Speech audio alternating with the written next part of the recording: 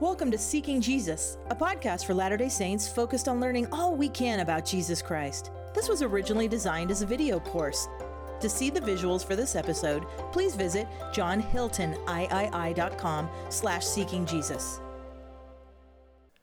Hi, my name is John Hilton, and I welcome you to the course Seeking Jesus. This podcast is comprised of episodes that are focused on Jesus Christ and how we can draw closer to Him. Throughout this course, we will explore Jesus Christ across the Scriptures with a focus on His ministry in the New Testament. We will also focus on a variety of approaches we can take to learn all we can about the Savior. President Russell M. Nelson said, "The more you learn about the Savior, the easier it will be to trust in His mercy, His infinite love, and His strengthening, healing, and redeeming power." These are powerful promises that come from learning about Jesus Christ. My hope is that this podcast increases your knowledge of Jesus Christ and equips you with several tools to deepen your future studies of Him. In this first episode, we will discuss the Savior's central role in the plan of salvation and the power and meaning of His name. Let me take you back in time to when I was in the Missionary Training Center. When I first arrived as a brand new missionary, I was so excited to be in class with my new district. Then the MTC teacher asked us a question. She said, who would be willing to come up to the chalkboard and draw out the plan of salvation? I thought to myself, that kind of rings a bell, but I wasn't 100% sure what she wanted. In fact, nobody in my district raised their hand because we were all uncertain if we really knew what the plan of salvation was. Test yourself and see how your knowledge compares to mine. Take a minute if you can and draw out the plan of salvation to the best of your ability. If you have no idea what to draw, that's okay. I was a missionary and I had no idea. But seriously, pause the podcast and do a quick sketch of what the plan of salvation should look like, and then come back. Now, I'm a big fan of plan of salvation drawings, and over the years, I've collected lots of them. One of the things that I've noticed is many plan of salvation drawings miss Jesus Christ. He's not included in them at all. In your drawing of the plan of salvation, did you make an explicit connection to Jesus Christ? Jesus is at the center of the plan, and I think it's interesting that some of our visual depictions of God's plan leave Jesus out. Thinking about how Jesus is sometimes left out of plan of salvation drawings makes me wonder if sometimes we aren't as focused on the Savior as we should be. For example, consider a stereotypical example of a child bearing testimony. She says, I want to bear my testimony that... What's the child going to say next? I've asked people from all across the United States, and I always hear them say, I want to bear my testimony that I know this church is true. And what will come next? Maybe I'm thankful for my family. I haven't explored this internationally. If you're here from another country, I hope that you'll write me and let me know if this happens in your country as well. But a very common English phrase is, I want to bear my testimony, I know this church is true. And I'm not trying to be critical, but let's consider what Joseph Smith called the fundamental principles of our religion. He said, the fundamental principles of our religion are the testimony of the apostles and prophets concerning Jesus Christ, that He died, was buried, and rose again the third day, and ascended into heaven, and all other things which pertain to our religion are only appendages to it. Now, please don't misunderstand me. The church is true, and that's really important. At the same time, Jesus shouldn't be left out of the child's testimony. He should be central to it. I was recently talking with a friend of mine. He's in his 60s, so he has kids in their 40s. That's my age. He was talking to me about one of his children who recently left the church because of some struggles with church history. My friend said that what was really discouraging to him was that not only did his child leave the church, but that child no longer believes in God or Jesus Christ. He said, I can understand my child struggling with church history and maybe even leaving the church, but how could he leave Jesus? As he was reflecting on this, he said, John, I wonder if when we, meaning people in their 60s, were teaching you, people in their 40s, we focused so much on the church is true that we didn't focus enough on Jesus is real, and there's a power in Him. He is your Savior. Reflect for a moment on your testimony. Is it deeply rooted in Jesus Christ? Consider another example of how Jesus is at the core. If you would have asked me 10 years ago, what does it take to get a temple recommend? I would have said, live the law of chastity, pay tithing, follow the word of wisdom, and those things are true and important.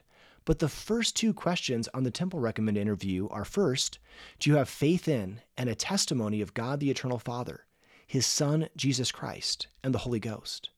And the second question is, do you have a testimony of the atonement of Jesus Christ and of His role as your Savior and Redeemer? Up front in the Temple Recommend interview is a testimony of Jesus. All of this helps us understand Moroni's message as he concludes his words to future readers of the Book of Mormon. Consider how important last words are. As Moroni bids readers farewell, he tells us, seek this Jesus. And that's what this course is all about, seeking Jesus. I should mention that throughout this course, we'll explore what the scriptures, living prophets, and modern scholars have taught about Christ. We'll also explore a variety of other ways we can seek Jesus. But obviously, we won't be able to cover every aspect of the life and teachings of Jesus Christ. That's why, as an important part of this course, I'll be sharing numerous resources you can use to extend your understanding. For example, we'll have a podcast episode in this course that focuses on the Savior's parables. In that episode, we'll dive deep into a few of Christ's parables, but there's no way we can discuss all of them. But in the additional readings section of the course, I will point you to books, articles, and podcasts that you can dive into to deepen your understanding of Christ's parables beyond what you've previously thought possible. I'll also have suggested pre- and post-class readings for each episode. You can find the course website with all the additional resources at johnhiltoniii.com/seekingjesus. Now, you don't have to do any of these resources. You can just listen to the episodes and enjoy them, but I want you to know they're there for you if you want them. You might be thinking to yourself, look, I already do Come Follow Me and I participate in church meetings. Why should I engage with this course? Well, the main reason for this podcast is to focus more of your attention on Jesus Christ. Consider these promises from President Russell M. Nelson. He said, if you proceed to learn all you can about Jesus Christ, I promise you that your love for him and for God's laws will grow beyond what you currently imagine. I promise you also that your ability to turn away from sin will increase. Your desire to keep the commandments will soar. You will find yourself better able to walk away from the entertainment and entanglements of those who mock the followers of Jesus Christ. In both ancient and modern scripture, the Savior has invited, learn of me. Learning of Jesus isn't something that just comes automatically. It takes effort. As President Russell M. Nelson taught, as we invest time in learning about the Savior and his atoning sacrifice, we are drawn to him. As we seek to be disciples of Jesus Christ, our efforts to hear him need to be ever more intentional. It takes conscious and consistent effort to fill our daily lives with his words, his teachings, his truths. These statements encapsulate the purpose of this course. It's intended to give us a structure to invest time learning about the Savior. I think all of us want to do that all of the time, but it's hard. We have lots of competing commitments. Perhaps we want to learn about Jesus, but we also want to watch a lot of Netflix. This podcast and its associated learning materials are designed to help us invest time, be ever more intentional, and put conscious and consistent effort into learning about Jesus so that we are drawn to him and trust more fully in his redeeming power. The scriptures provide many other reasons why a course specifically about Jesus Christ can be beneficial. One is that there's no other way for salvation than through Jesus. King Benjamin taught, there shall be no other name given, nor any other way, nor means, whereby salvation can come unto the children of men, only in and through the name of Christ, the Lord omnipotent. Another reason to focus on Christ is found in Abinadi's phrase, that Jesus is the founder of peace. If you and I want to have more peace in our lives, there's no better source to turn to than the Prince of Peace. I also love the phrase in Helaman 3, where it describes how the people waxed firmer in the faith of Christ unto the filling their souls with joy. As we focus on Christ and grow firmer in our faith in him, we feel that joy. Helaman taught his sons, remember that it is upon the rock of our Redeemer, who is Christ the Son of God, that ye must build your foundation. I emphasize these three words, ye must build, because each is important. Ye, meaning you and me. We have to build our own foundation. Helaman doesn't say your mom will help you build this foundation. You are the one who needs to build it. Then there's the phrase, ye must. It's not like you should, or it'd be nice if you could do it this weekend. It's something you must do. Finally, the word build connotes action. It's not like our foundation built on Christ is going to magically appear. We've got to work at it. That's what this course is designed to do, to help each of us build the foundation on Jesus Christ that will not fall. Here's another reason I think a course on Jesus Christ is important. I don't want to make too big a deal about this, but I recently discovered that our testimony of Jesus is specifically connected to the kingdom that we inherit. Like the Temple Recommend questions, if a few years ago you had asked me, what does it take to get to the celestial kingdom? I would have said, repent and be baptized, or shared other action items. Those things are accurate, and they're in section 76, but notice how in section 76, verse 51, which is talking about those who go to the celestial kingdom, it specifically says they receive a testimony of Jesus. Verse 74, which is talking about those in the terrestrial kingdom, says that those in the terrestrial kingdom either received not the testimony of Jesus in the flesh, but afterwards received it, or, in verse 79, were not valiant in the testimony of Jesus. Verse 82, which describes those who go to the telestial kingdom, says, "These are they who received not the testimony of Jesus." To me, this pattern highlights the centrality of Jesus Christ. Our testimony of him is connected to which degree of glory we receive. Of course, this shouldn't be our primary motivation to study him. In fact, perhaps some of us are struggling in our testimony of Jesus Christ. If so, I see these verses as encouraging.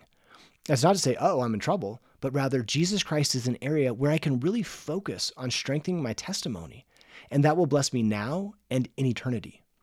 Elder Dieter F. Uchtdorf taught, "We cannot depend on the testimonies of other people. We need to know for ourselves. The core of this testimony will always be the faith in and the knowledge of Jesus Christ and his divine mission." When it comes to focusing on Jesus Christ, sometimes it's easy to miss the mark. Consider John 5:39, when the Savior says, "Search the Scriptures, for in them ye think ye have eternal life, and they are they which testify of me."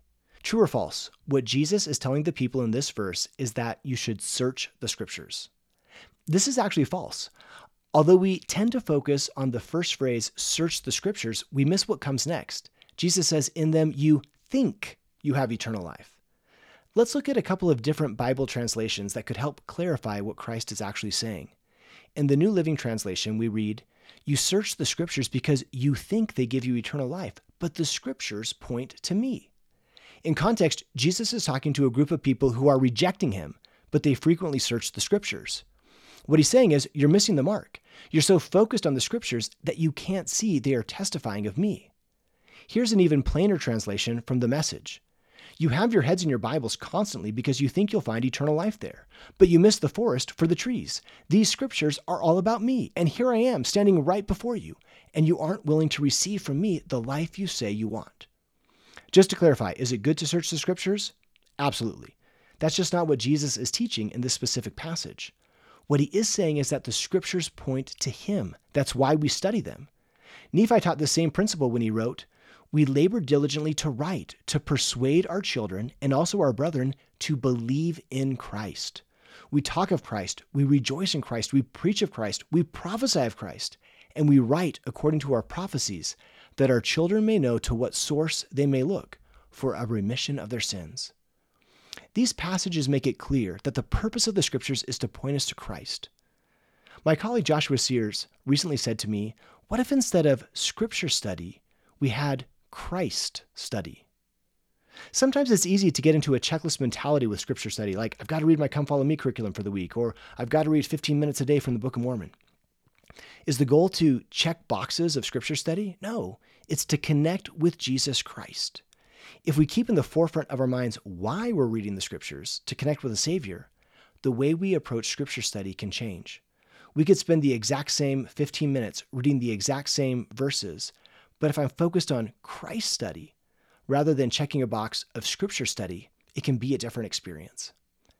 Thus far, we've been discussing the importance of Jesus Christ. Let me shift to a related topic by sharing a story. I was sitting in Sunday school at the age of 13 when the teacher asked a question. I raised my hand and answered the question by saying, "It's Jesus." And that was the correct answer, by the way. But then one of my classmates turned to me and said, "John, don't say the name Jesus. That's not respectful. You should say Christ." I still remember feeling embarrassed that I had said the wrong thing.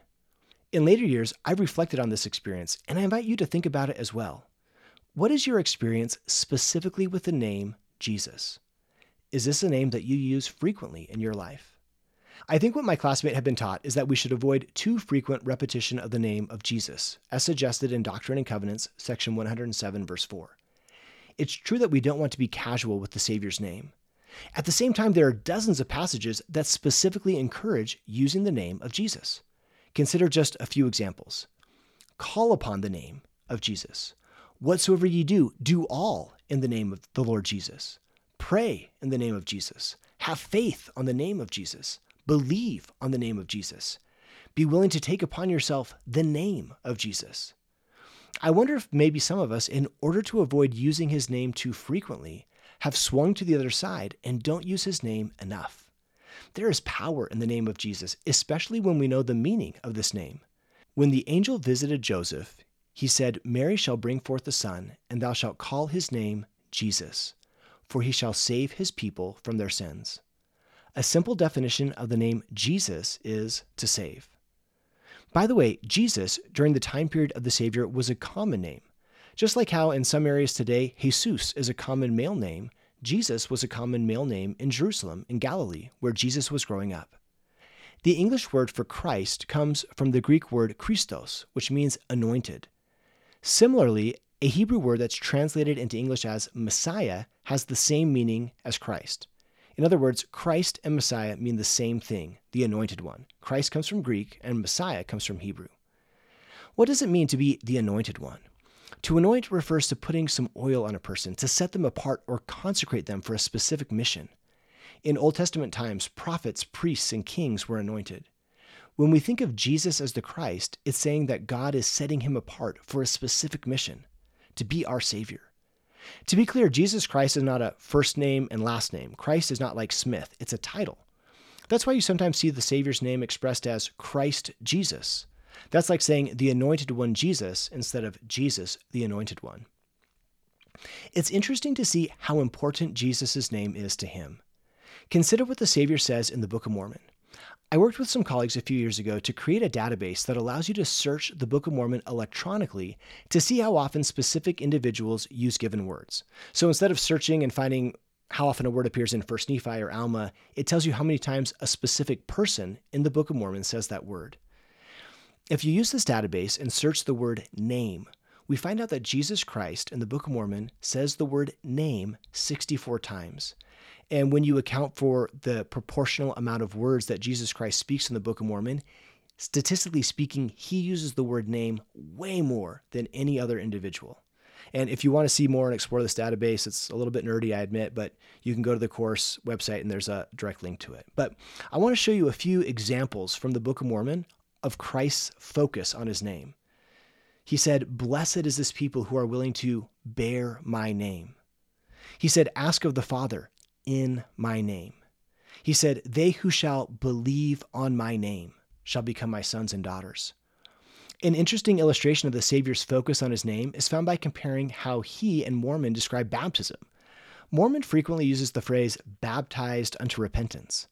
But in contrast, Jesus will most often use a phrase like, "He that is baptized in my name, to him will the Father give the Holy Ghost," or "baptize in my name," or "come unto me and be baptized in my name." Christ's consistent connections between baptism and his own name can deepen our appreciation for the nature of baptismal covenants. It may also aid us in taking more seriously the concept of baptism when we realize how personal it is for the Savior, given how closely he associates the ordinance with his own name. Here's another example showing how the Savior's name is important to him. In 3 Nephi 27, Jesus asked his disciples what they wanted from him. I would have been tempted to say something like, "How about a new car?" But what the disciples wanted to know was what they should call the name of the church. Notice the Savior's response. He said, "Howbeit my church, save it be called in my name. For if a church be called in Moses' name, then it be Moses' church. Or if it be called in the name of a man, then it be the church of a man. But if it be called in my name, then it is my church, if it so be that they are built upon my gospel. Ye shall call whatsoever things ye do call in my name. Therefore, if you call upon the Father for the church, if it be in my name, the Father will hear you." Can you see how much the Savior's name matters to him? Now, that passage took place in about 34 AD. Jump forward in time 1800 years. We know that in the beginning of the Restoration, the name of the church was the Church of Christ, and it was later changed to become the Church of Jesus Christ of Latter-day Saints. So what happened is they added the phrase Latter-day Saints, right? Actually, no.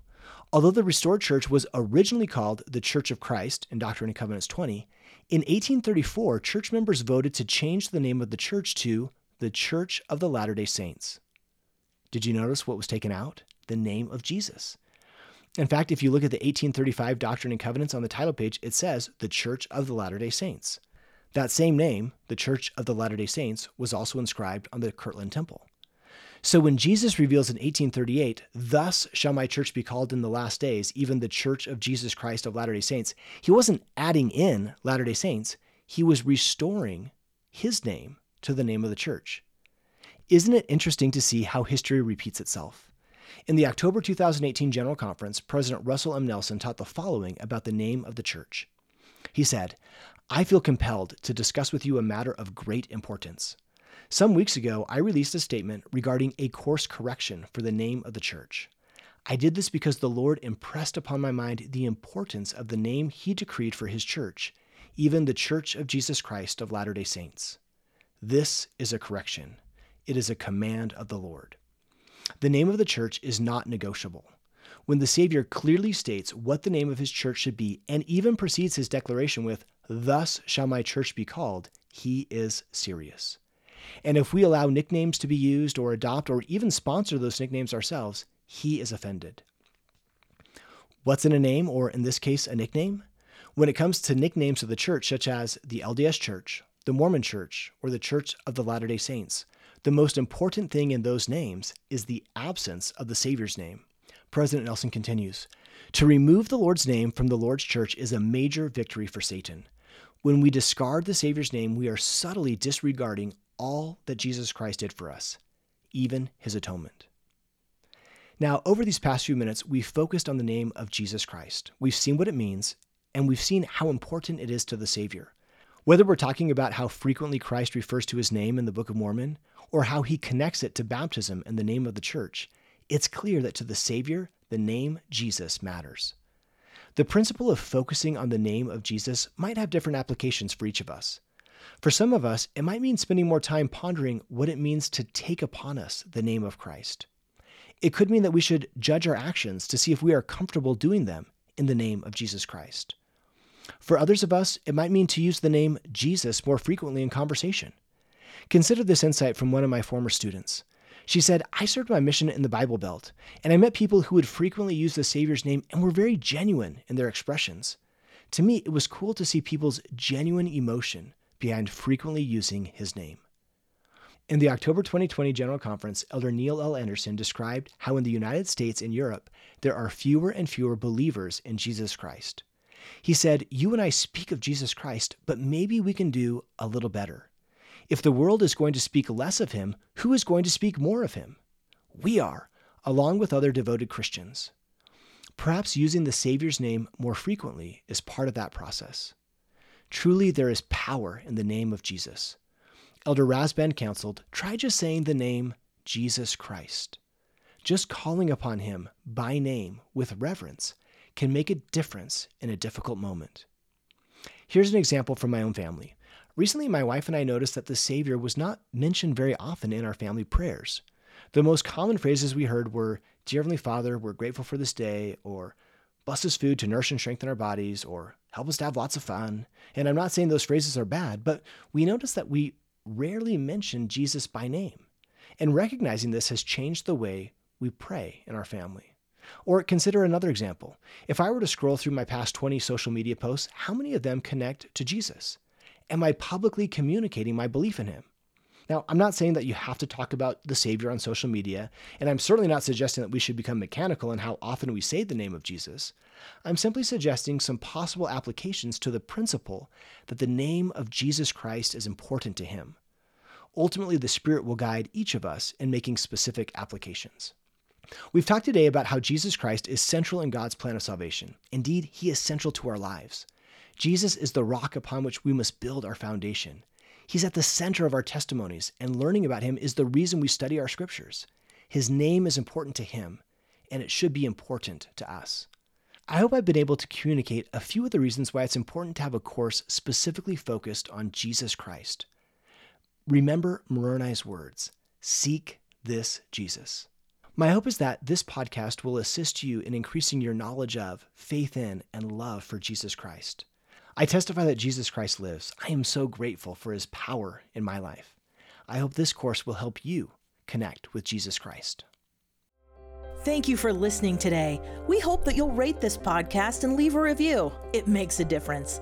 This course is more than a podcast. There are several additional elements, including readings, PowerPoints, and other learning resources. These are all freely available at johnhiltonii.com/seekingjesus. We hope to see you there.